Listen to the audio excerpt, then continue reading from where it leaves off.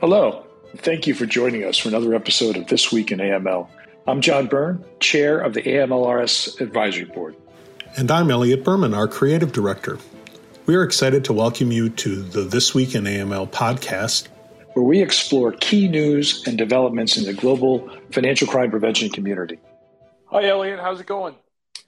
Pretty well. We're having London weather here in Milwaukee. It's been 55 and raining all day, but other than that, it's fine. Oh, interesting.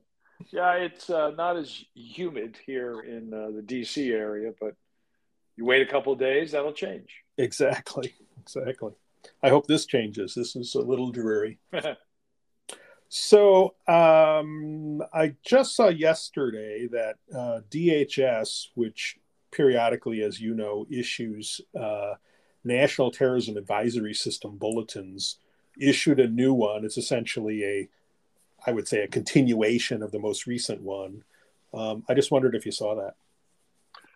Yeah, I did. I know we talked a bit ago about the report they did on retail theft. So, like a lot of these law enforcement agencies, they do a lot of different things.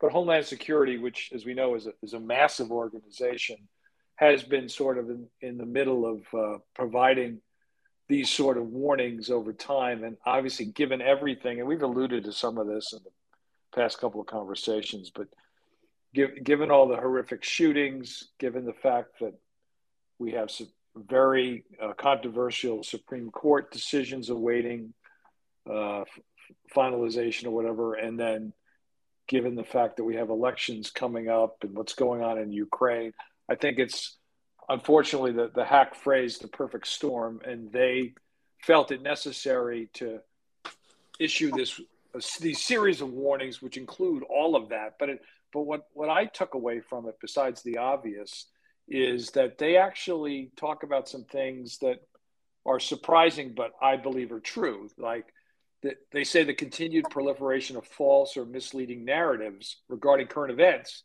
could reinforce existing personal grievances or ideologies and can inspire more violence. I mean, I think that's really important here. And while that's not something that's endemic to the financial sector by any means, it's certainly a broad-based community concern. And then they also talk about foreign adversaries who continue wanting to exploit the divisions in our country, all of that. So again, the importance can't be overstated, but also none of us should be surprised that all these elements make government officials stand up and take notice.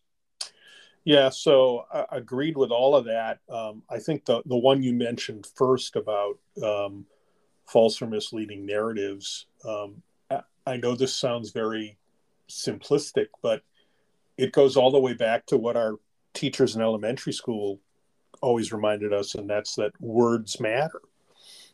And, the idea that just saying whatever you want to say, whether it's tethered to the truth or not, is okay, and actually even maybe a positive for some reason in the mind of the speaker. It's causing one of the largest agencies in the federal government to remind us that we have a heightened threat environment, at least indirectly related to that. That's pretty scary, actually. Right, and it's not just internal or in the U.S.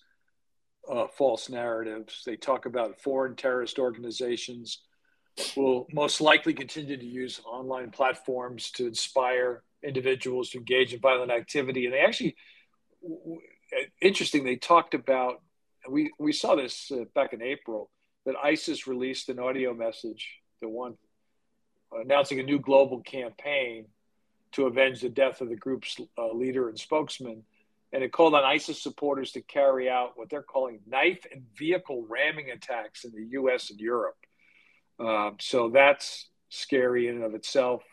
I know as we are recording this, there's a news report that an individual was found outside of Justice Kavanaugh's home in Maryland with the intent to kill the justice, had knives and guns and duct tape, all sorts of things with them. So, this is both an internal issue and external affecting us here and around the globe. So, but the other part of this that I think, if there's no comfort in any of this, but what I liked, like is a relative term, but what I liked about the report is they say, here's what we're doing about this. So DHS says, hey, we're working with the FBI, we're sharing information. We have these various offices on things like cybersecurity. We have a national threat evaluation and reporting program.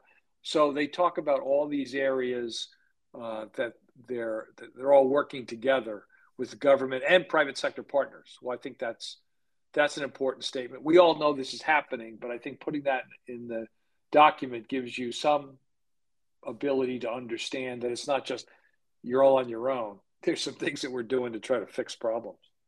Right. The other thing about this bulletin, and actually it's sort of right at the beginning, is they talk about the several recent violent attacks by lone offenders.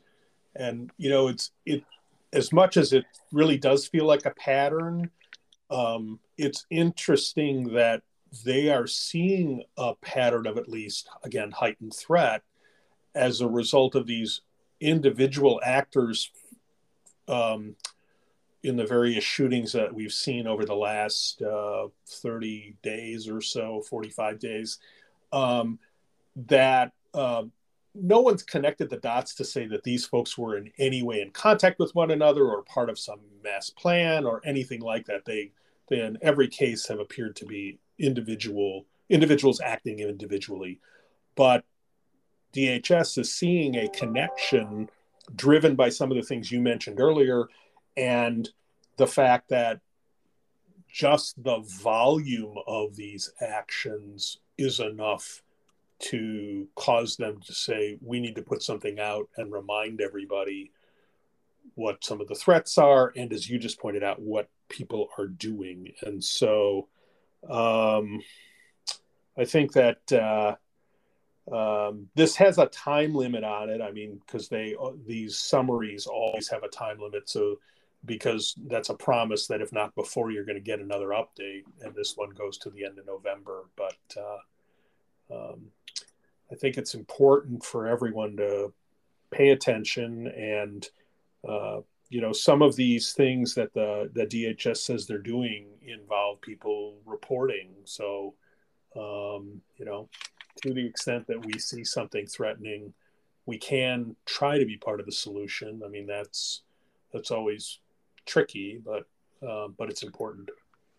Yeah, the other thing related to this, one of your senators, Senator Baldwin, Tammy Baldwin, announced, I think late May, but I just said it came across my desk here. She's co-sponsoring a Domestic Terrorism Prevention Act. So I know that debate continues to go on.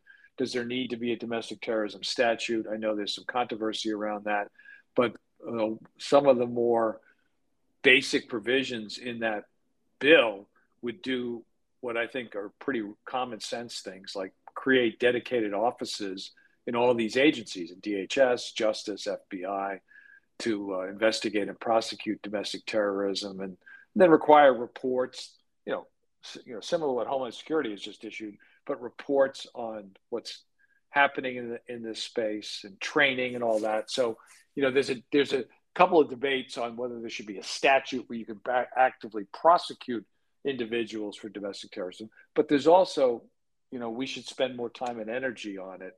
And since the FBI Director Wray last year said domestic terrorism still remains a top priority, I think things like this become pretty important. Now, we both know you don't need legislation to create these offices. I mean, these agencies can do that in and of themselves, but I thought it was important to sort of connect the dots between what DHS is telling us to be concerned about, and also that, at least some members of Congress are saying, let's have some practical responses here.